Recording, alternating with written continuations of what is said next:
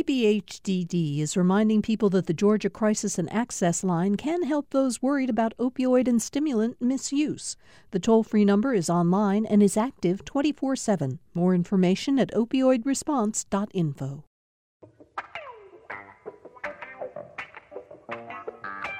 We come to another Friday on Political Rewind. It's pretty astonishing to me how fast the time goes by when you're sheltering in place, which we've been doing on this show for many, many weeks now.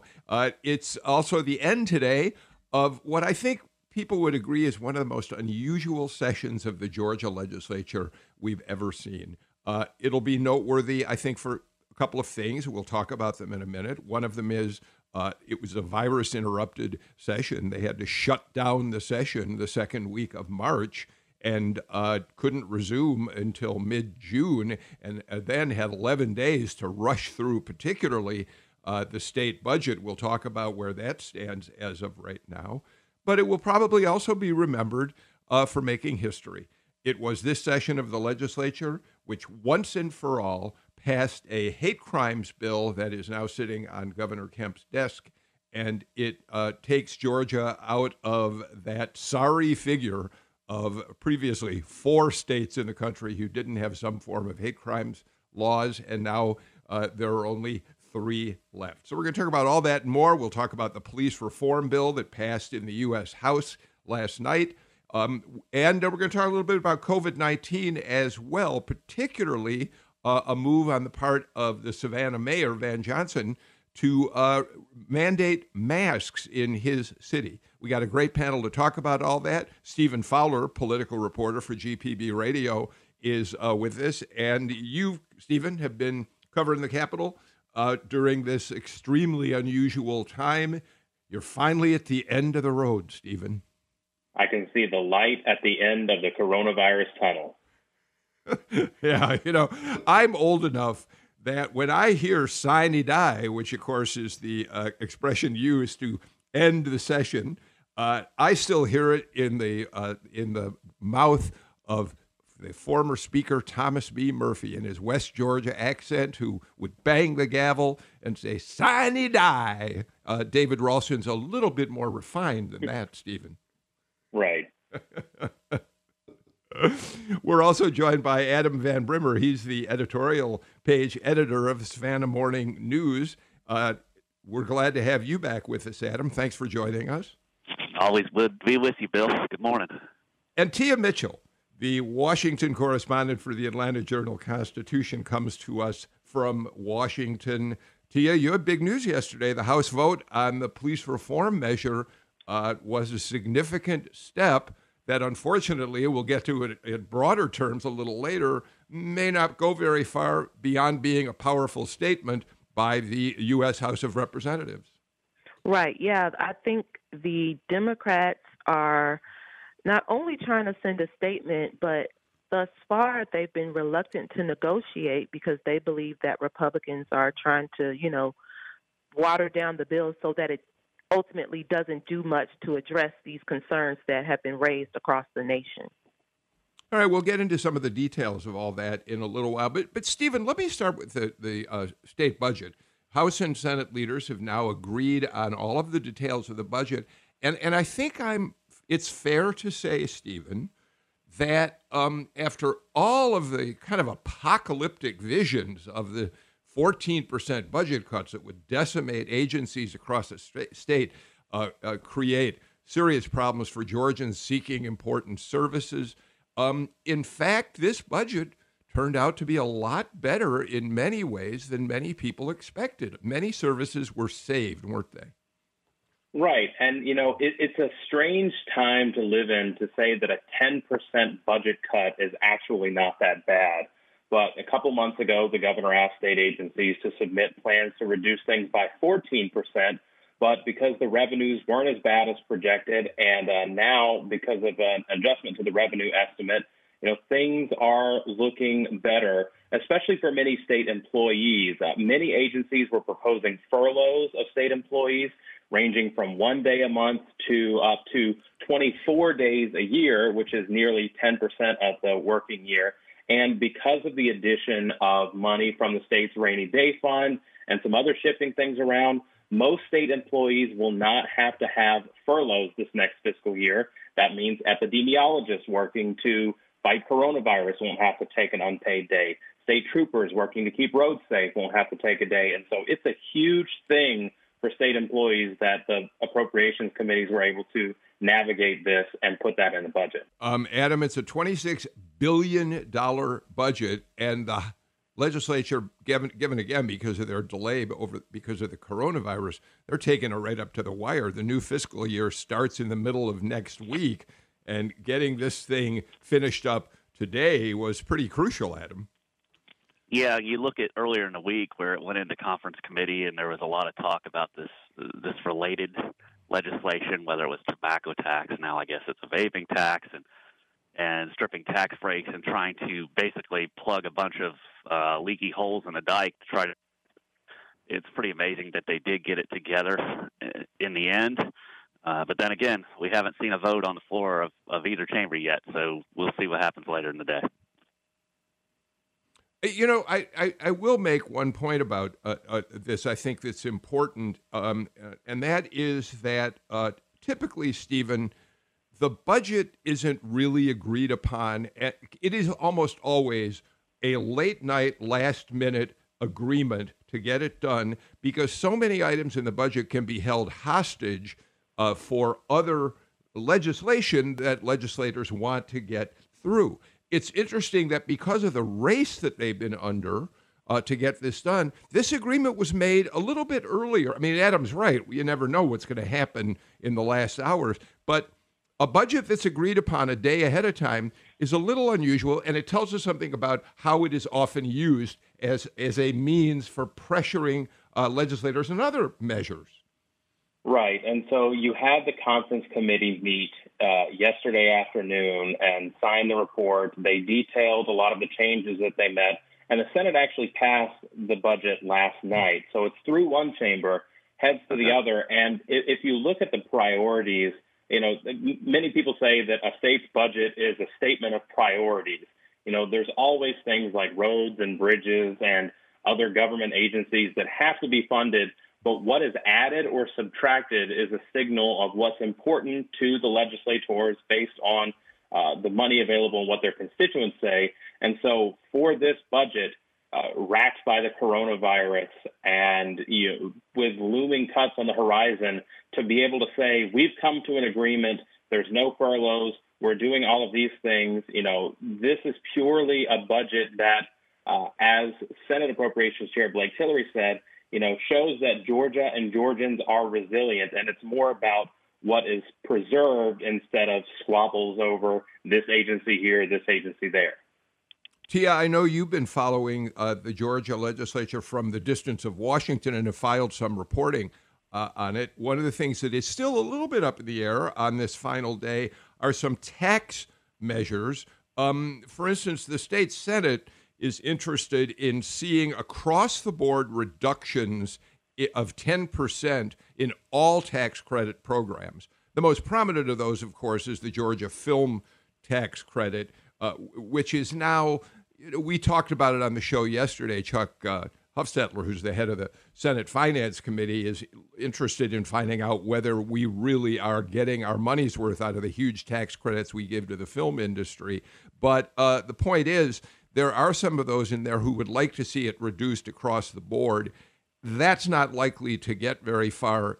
Today, the Speaker of the House has already said, Ralston has said, any effort on taxes is to do something with taxes is a job killer. So we're going to see talk about taxes, tobacco tax, vaping tax, not likely to get very far, Tia. Yeah, and I think that, taxes are always a touchy subject with Republicans, and they have kind of put themselves in a corner because for years and years and years they've been so, pro-cutting taxes. They, as you mentioned, put it in the frame of, to help businesses, you need to keep taxes low. And so that does tie their hands in a time like this where revenue is declining, and they're looking for ways to tighten their belt, but they don't want to look like hypocrites, and they also don't want to, upset some of those same business and industry groups that they've been cultivating all these years. So, with Republicans in control of the General Assembly and so many differing factions, because the entertainment industry is very powerful, but so is the tobacco industry. And then so is, we haven't talked about revenue yet, but, there are other places that are lobbying for new revenue streams that are just as controversial as cutting taxes. And I just think because Republicans have stated it, not just in a kind of legislation framework, but also in like a morally, we don't raise taxes, that's not something we do, it kind of ties their hands in a time like this. Stephen, the effort to raise the tobacco tax significantly, which could generate an enormous amount of income, is apparently headed nowhere. But does it look now like a tax on vaping products will, in fact, pass in both bodies? Right. So the House voted to pass a 7% tax on vaping products. It doesn't touch tobacco, but it would also raise the age to buy tobacco and vaping products from 18 to 21. And so, there's also some licensing fees for people that sell vaping products and stuff. The estimate is that it would raise about $10 to $15 million in the next fiscal year, which is a drop in the bucket when you talk about $26 billion state budget. But it is $10 to $15 million more than Georgia was counting on. So, it would have been a larger amount raised if the cigarette tax had been raised. But, like Tia said, there's not really a legislative or mindset appetite to make those kinds of changes, especially in an election year. So, Adam, before we talk about some of the measures that still could, in fact, pop up today that might be significant in one way or another, we said at the top of the show that this session will always be remembered for the session where the legislature finally, 16 years after the state Supreme Court ruled the previous Georgia hate crimes law to be unconstitutional, and after many, many efforts over those 16 years to pass a new hate crimes bill, they finally did it this year. And Adam, is a sign of how significant this measure is. Tom Faust just sent me a note that Governor Kemp is going to sign that bill into law at 2:00 this afternoon. So, to take it up that quickly, to move that quickly, shows that even the governor recognizes the impact of that bill, especially in the times we're living in right now. Yeah, there's a lot to unpack there, and I hate to start out on kind of a down note, but I do really find it interesting that we had to have some of the things that we've had happen in the last couple of months to actually get that bill to move. I mean, that bill came out of the House last March. It sat in the Senate without a hearing. I'm not afraid to say that if what had happened with Ahmaud Arbery and George Floyd and Breonna Taylor and some of these others hadn't happened, it would still just be sitting in that committee without a hearing. And that's really sad and really remarkable. I do know from a Savannah perspective, a local perspective, it's a big win for our folks. Lester Jackson, the senator from here, had proposed that legislation years ago and had been pushing for it. The House bill that came over was co-sponsored by Ron Stevens, representative who is our senior delegate. He's the chairman of our local delegation and was really pushing for that. So from a local standpoint, we're pretty excited to see that go through. But again, it's heartening that it's going through and that it's there, and that when they actually started talking to some district attorneys broadly, the district attorneys supported the whole idea of having a hate crimes law. But it's saddened at the same time that it's taken so long and been such a political football. And it's gotten a lot of national attention.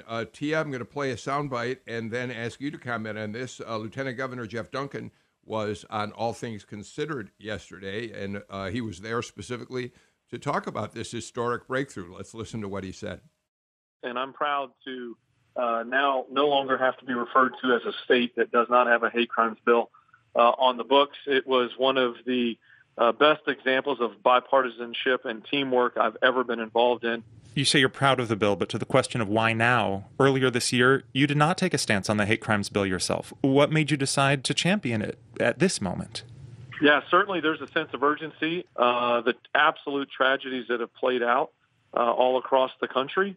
They've been brought into our living rooms, including mine, sitting on a couch with my 3 kids, trying to explain to them what was happening and what were the remedies. It's so interesting. Jeff Dunk?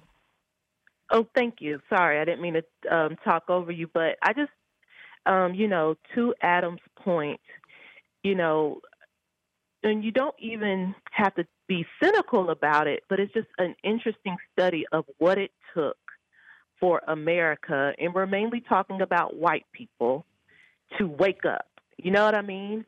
And so we have a real example of, in fairly short order, where this legislation went from dead in the water to today becoming law because white people woke up. And it took video of Ahmaud Arbery and George Floyd and and these protests to really say, you know what, we should have a law on the books. And so the question is, in Georgia, there has been a change and it's widely applauded. The question is, what else will this wake up produce? And that's the question because, hate crimes is a pretty low-hanging fruit when you think about it.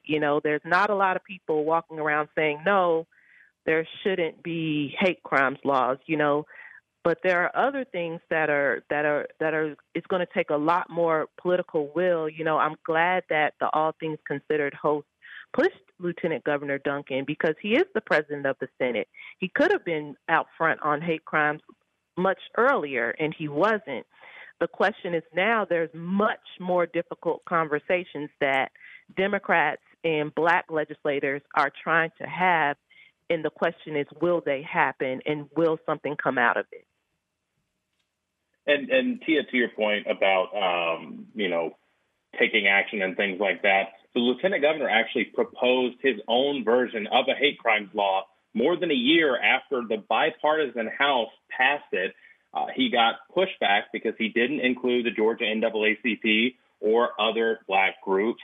And the Senate shut down the lieutenant governor's version of the bill about 24 hours after he filed it to advance with the House passed measure. And so, he was on national radio and deservedly getting some scrutiny for championing a measure that he didn't even support months ago, that he didn't support passing his own or trying to push his own version through in these final days of the legislative session. So I think to your point, there is going to be a reckoning, a legislative reckoning with people at the ballot box in November, taking stock of how the representatives and senators voted on this measure and what they're doing to promote bills and legislation that tackle these issues that have taken people to the streets for weeks and weeks and weeks. And I think this hate crimes law being signed today is a bit of a signpost to see how Georgia could be changing and responding to the needs and the demands and the outcry from its citizens. Adam, a couple points about that I want to throw your direction. Number one, it is obviously true that that our intense focus right now on the problems of racism in policing, the general state of racial relations between African Americans, blacks, and whites in this country was an accelerant in getting this bill through. It's always important, though, to remember that this bill is historic in another way as well. This bill, we've talked about this on the show before, is the first time the Georgia General Assembly has ever acknowledged LGBTQs, the community, given them legal standing in the state of Georgia. And it was that, more than anything else, which blocked the passage of the bill for so many years. So there's a victory there for the LGBTQ community as well, Adam. The other point I'll make, and then you take it up, is that Democrats aren't through. They'll come back to the legislature next session with a series of additional reforms that they want to see in terms of policing and how it impacts primarily the black community. Adam? Yes, the first thing you mentioned, that the acknowledgement of the protections for the gay community, I think a lot of that, it was indicated to me that was, from talking to different lawmakers, that was the major stumbling block on the GOP side, and why it was sitting in the Senate and not getting a hearing. I think that the Supreme Court's decision last week regarding the protections in the workplace probably helped kind of soften that. But yes, going with what was going on in the world right now, that bill was going to move, and they were not going to make an issue of that at this late date.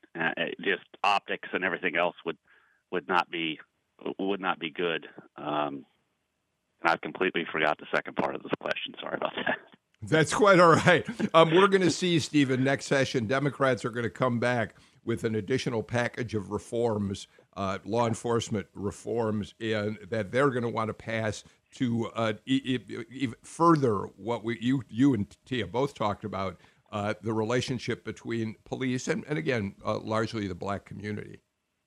Yeah, they launched, I believe it was 12 different bills that tackled policing and criminal justice reform, including things, addressing chokeholds, which we've seen, Georgia's Stand Your Ground law, and citizens arrest law, and other measures that could be taken up in a substantive measure depending on how the political winds shift with the November election, if Democrats are able to make more ground in the House, and, depending on how things go with the White House and the Senate and other things like that. And so this is just the beginning of a wave, and we'll just have to see how things change. All right, we're going to get to our first break of the show. When we come back, let's talk just about a couple of the bills that are still hanging in the fire that could actually pass before the session ends tonight. We'll do that and more. This is Political Rewind.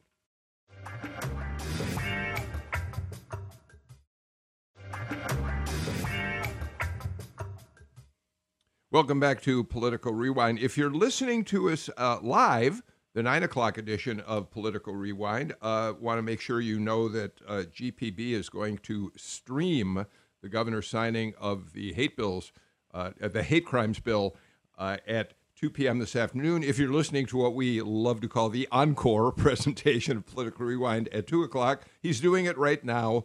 And you can switch over to our digital platforms, but don't stay away too long. We want you to continue listening to our show. A couple of quick items that we want to get to that are still outstanding at the legislature. Probably the most significant of them, Adam, is that there's still a movement down there to see if a referendum, if momentum can come together to pass a measure that would put gambling on the ballot, would change the Georgia Constitution to allow for Georgians to gamble, whether it's pari-mutuel wagering, sports betting, casino betting. That is still, and it's your Ron Stevens, another Savannah legislator, you mentioned him earlier, who's one of the people promoting this, I think, isn't he? Yes, he's had this bone in his teeth for a long, long time and has been pushing for this. I'd have to go back and look the exact date, but it's been close to a decade. And, of course, he has been a big proponent of destination resorts, which is a nice way of saying a casino, and the whole idea that the state could at some point have 4 or 5 casinos around the state. Of course, one would be located here in Savannah, where 95 and 16, and a lot of travel comes through here, and it would make sense from a standpoint to be here. And then, of course, I think along Valdosta was floated, and then outside of Atlanta. And he's pushing this, and he wants it to go to the voters. And the interesting part of this is at least the last version that I saw that he had is this was an up and down voting on gambling as a whole, and that includes the lottery. Mm-hmm. So it was, we're either going to go full bore on gambling, approve all kinds of gambling, whether it's horse racing, whether it's the Georgia lottery, whether it's sports betting or casino gambling, or the voters are going to vote it down completely, and we're not going to have any kind of gambling. And that's an interesting approach on it. I did talk to him earlier in the week, and he was relatively hopeful that they could advance the whole idea of getting that referendum approved or allowed to be on the ballot. I know that it needed 2/3 vote in both chambers. I'm pretty sure that it has the 2/3 in the House. I don't think the support is quite there in the Senate. And the other part of this, of course, was the sports betting was talked about earlier in the week as being a revenue source if they could go ahead and tax it now. And when we say sports betting, in this instance, we're talking about sports betting that happens over apps, something that is already legal in the U.S. and is happening in Georgia, but is just not being taxed. And there's some legal wrangling on the legality of being able to tax that or not when gambling is technically illegal in Georgia. But there were certain people in the legislature that thought they could go ahead and get that through, and that wouldn't require a referendum. And that's something that I'm going to keep an ear open for the rest of this day to see what happens in terms of both the referendum and in terms of can we tax sports betting. And I think Stephen might be able to speak to the second part of that with the sports betting and getting that bill through. Yeah, so the last day of the legislative session is known for all sorts of shenanigans, bills being attached to other bills, bills being passed in one chamber, stripped out completely for another. And casino gambling, appropriately enough, seems like one of those things that you would place your bets on something popping up today in some form. There are so many different forces at play here with lobbyists and different industry people and people trying to raise revenue. And you have all of these different alliances that could come together to thread that legislative needle to get the required number of votes in both the House and the Senate.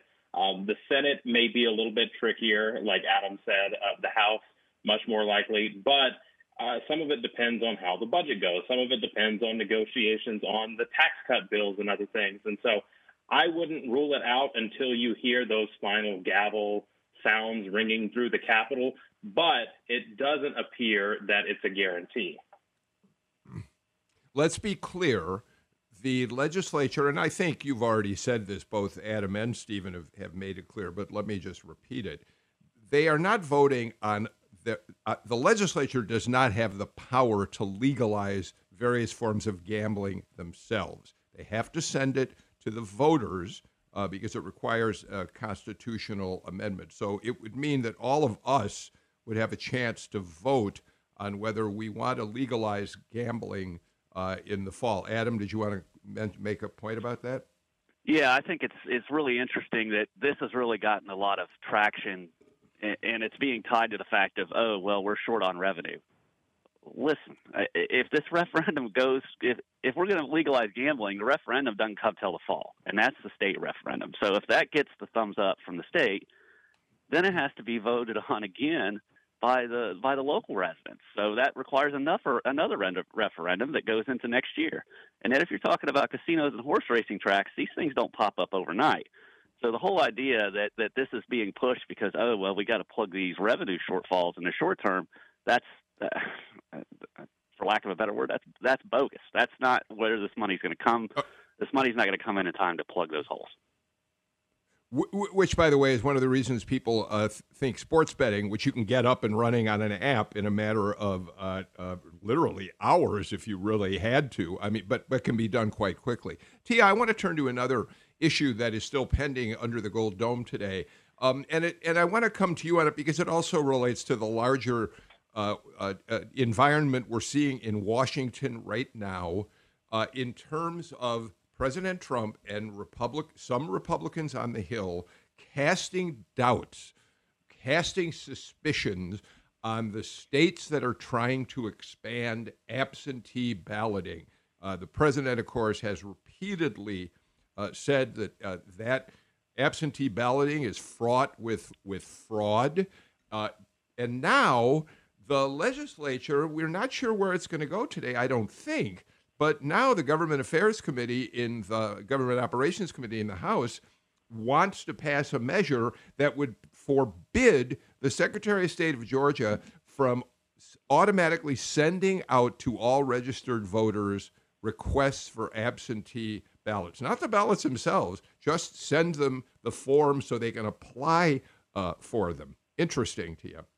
Yeah, I find that interesting, and my gut tells me that's one of those proposals that they try very hard not to let it get to the floor because it's the type of proposal that Republicans would rather not have to vote on, because if they vote in favor of this proposal to not mail absentee ballot requests, it's implied criticism of the current Secretary of State, Raffensperger, but it's also, means that you believe what President Trump has been saying, which is that, voting by mail is possibly paving the way for fraud, and that flies in the face of what Republicans have been saying for years and years and years.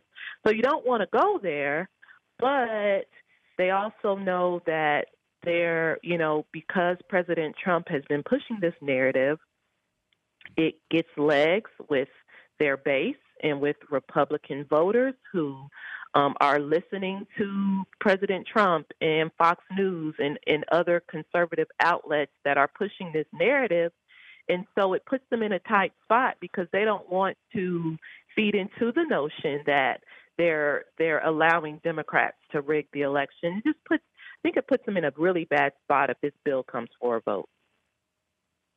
Stephen, the Speaker of the House, David Ralston, has said on a number of occasions that he shares misgivings about absentee balloting. He thinks there can be fraud. He said that on our show the last time he was here. Do we have any sense yet of whether the Rules Committee is actually going to put this measure on the agenda, the calendar to vote for a vote in the House today?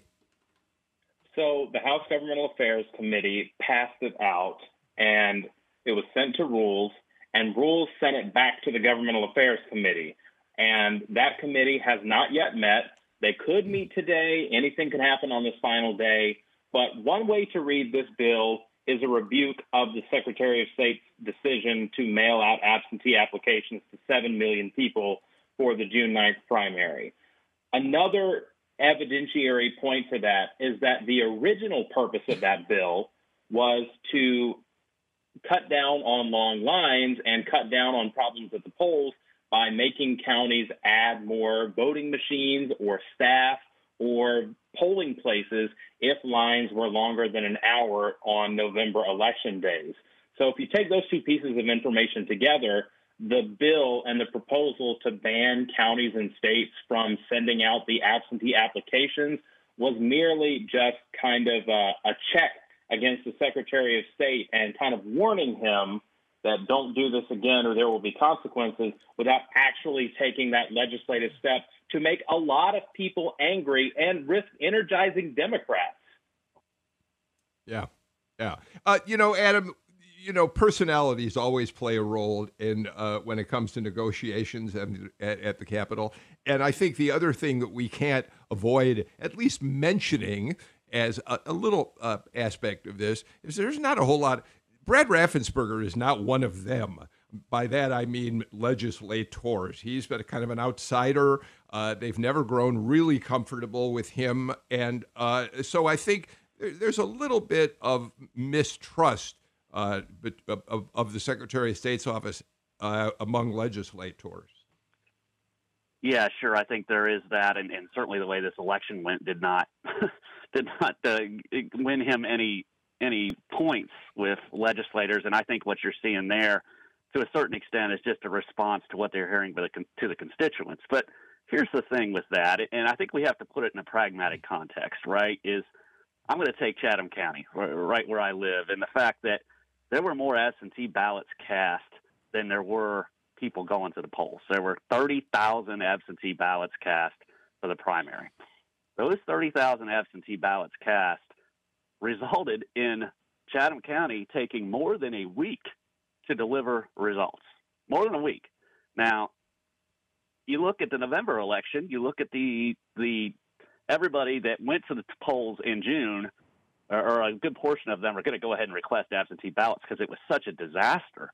It was so hard to get the vote done. And then you have the whole idea that the coronavirus is still going to be hanging out there, we assume. People are still going to be somewhat resistant to going to the polls. And you have an election that everybody else may disagree, but I think it's going to be a historic turnout. So what should happen here is that Raffensperger probably shouldn't send out absentee ballot request forms. He should send out absentee ballots to everybody.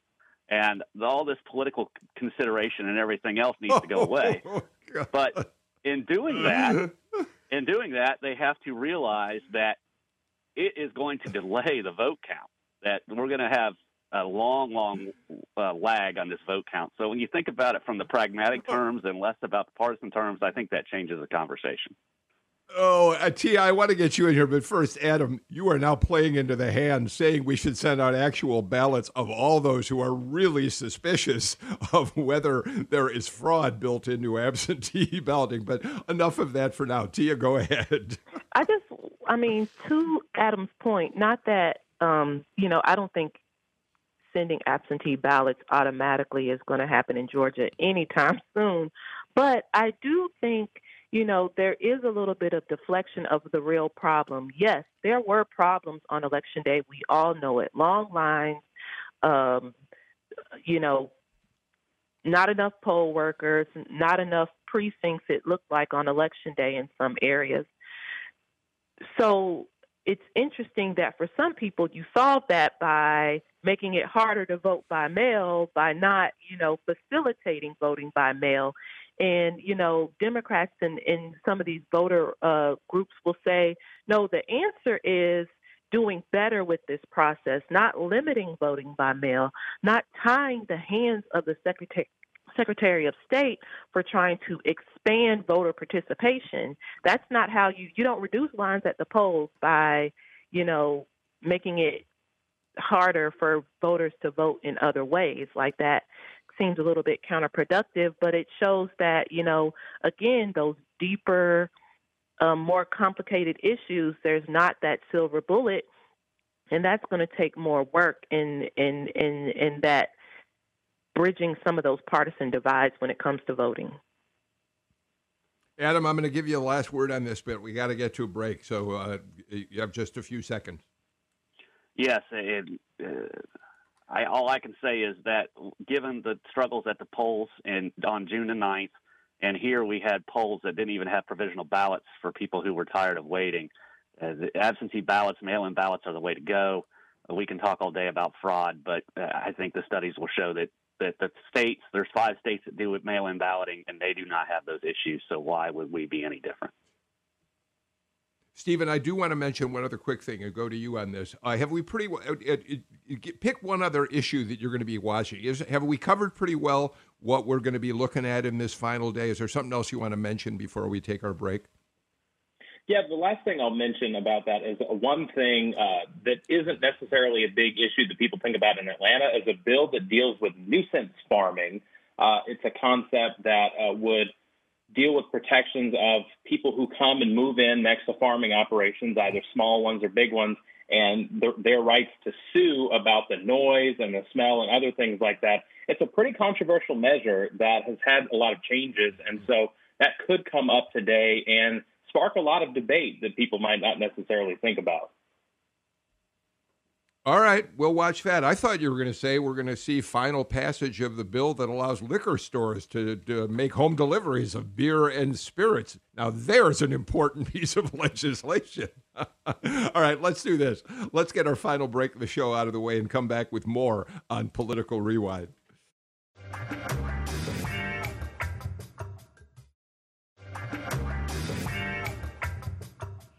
AJC Washington correspondent Tia Mitchell, GPB Radio political reporter Stephen Fowler, and Savannah Morning News editorial page editor Adam Van Brimmer with me on the show this morning. Tia, last night the House passed the police reform bill. They did manage to win over, I think, 3 Republicans or 2 or 3 to support the measure. What does it what does it do in bare bones, and what chance does it have of getting anywhere beyond the House?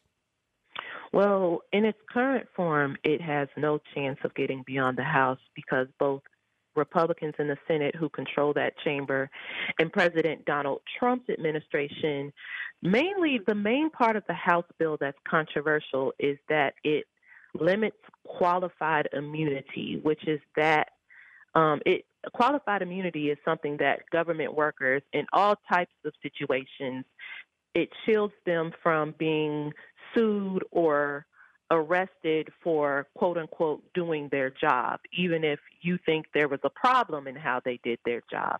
So, of course, when qualified immunity is applied to police officers, that's how many of them avoid, criminal charges, or if a victim's family or the victim themselves want to sue a police officer in civil court for damages, often qualified immunity prevents that from happening because the officers can say, hey, even if I wasn't doing a great job, I was doing what my job requires me to do.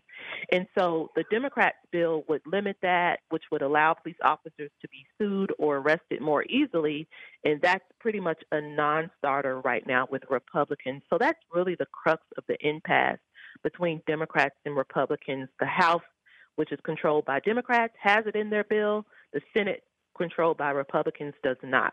And Tia, I haven't been able to see, I haven't found the tally on this vote, but I'm assuming that the Georgia delegation went along party lines for or against, right? Yes, there were 3 Republicans who voted with Democrats to pass the policing bill.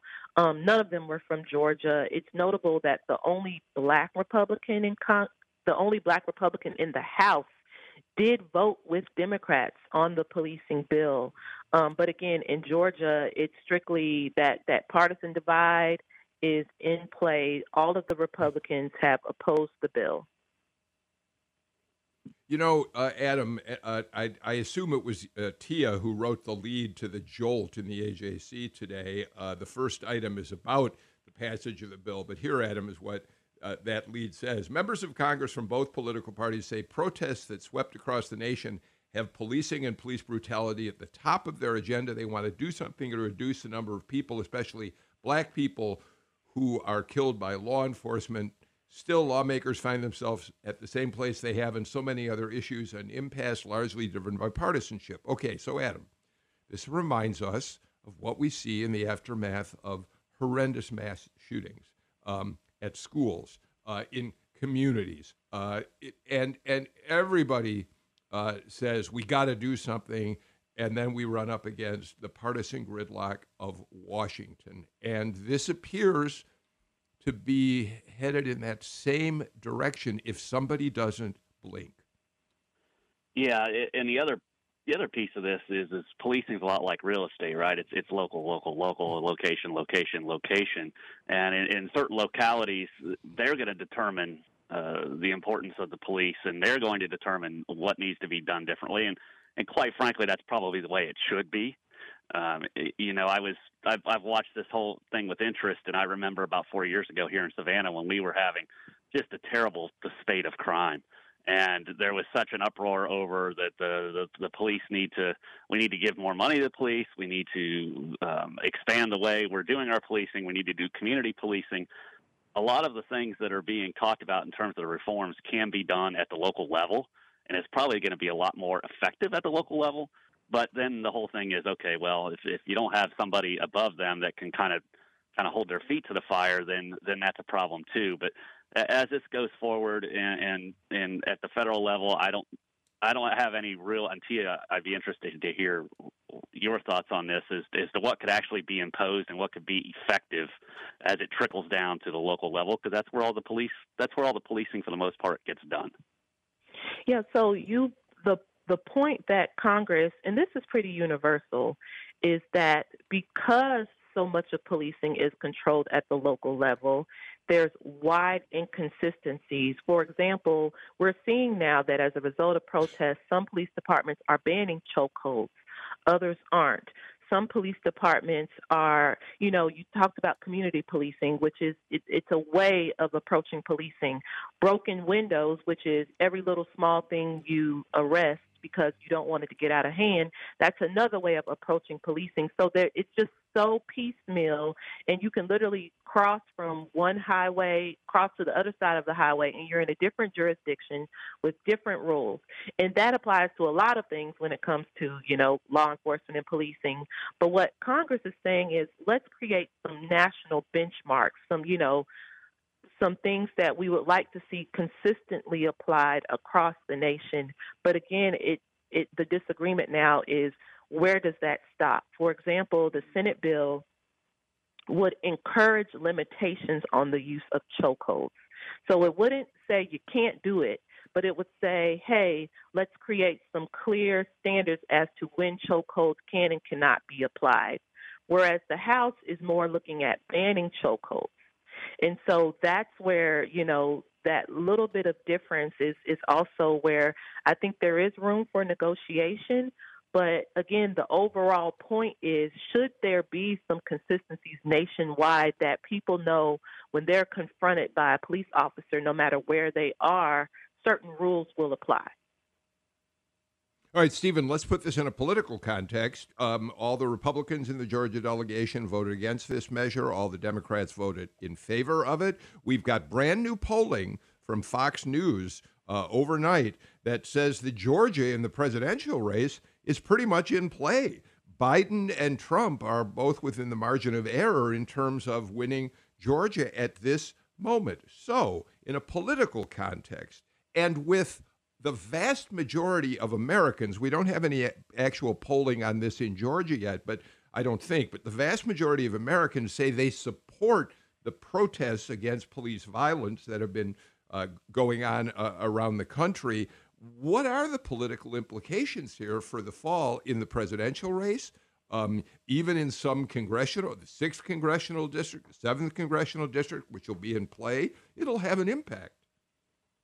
Right. So you do have two very closely contested congressional races, the 6th and the 7th in Atlanta suburbs.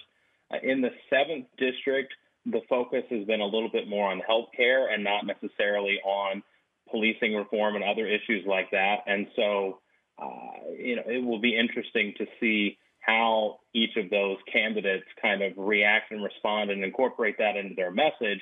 But you do have Lucy McBath, the congresswoman from Georgia's 6th congressional district, who has made, kind of criminal justice issues and gun rights and other things a central tenet of her campaign and her platform. So that will certainly be prominent in that race. But you also have to look a little bit to the presidential race to see Joe Biden and whoever his vice presidential nominee will be, to see how that energizes and plays. You've got John Ossoff, who's already taken a stance and taken action on kind of building up his platform dealing with these issues. And in the wide open jungle primary, where Senator Kelly Loeffler's race, you've got Reverend Raphael Warnock kind of tailor-made to step into this void and talk about social change and things like that. So it's definitely going to be a big issue. Whether the candidates say it or not, I think Georgians will look to them when they cast their ballot. All right, it's going to be a fascinating issue to watch play out in the months ahead. Adam, we've only got a couple minutes left, but I really do want to turn to your mayor, Van Johnson. We know that cases of COVID-19 are on the increase in Georgia. We have not seen the spikes that other states like Florida, Texas, and others, North Carolina, have seen after opening up for business. We've dodged a bullet to some extent. Nevertheless, our numbers are on the rise. I think we've seen like a 50% increase in recent weeks. And now your mayor is saying he wants to make masks mandatory in Savannah. Tell us about that. Yeah, Mayor Johnson has used his bully pulpit quite effectively since this whole thing started.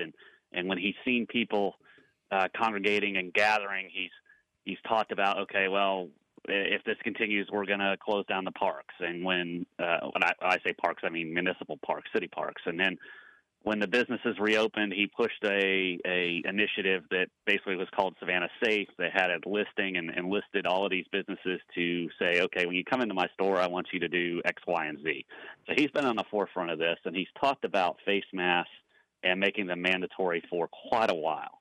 But on Monday, he held a emergency city council meeting specifically on this issue.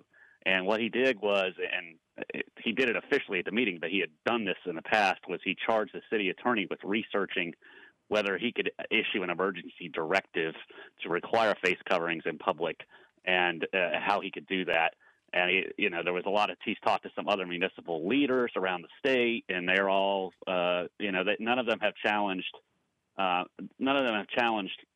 Governor Kemp's directive, and that's what Johnson will be doing.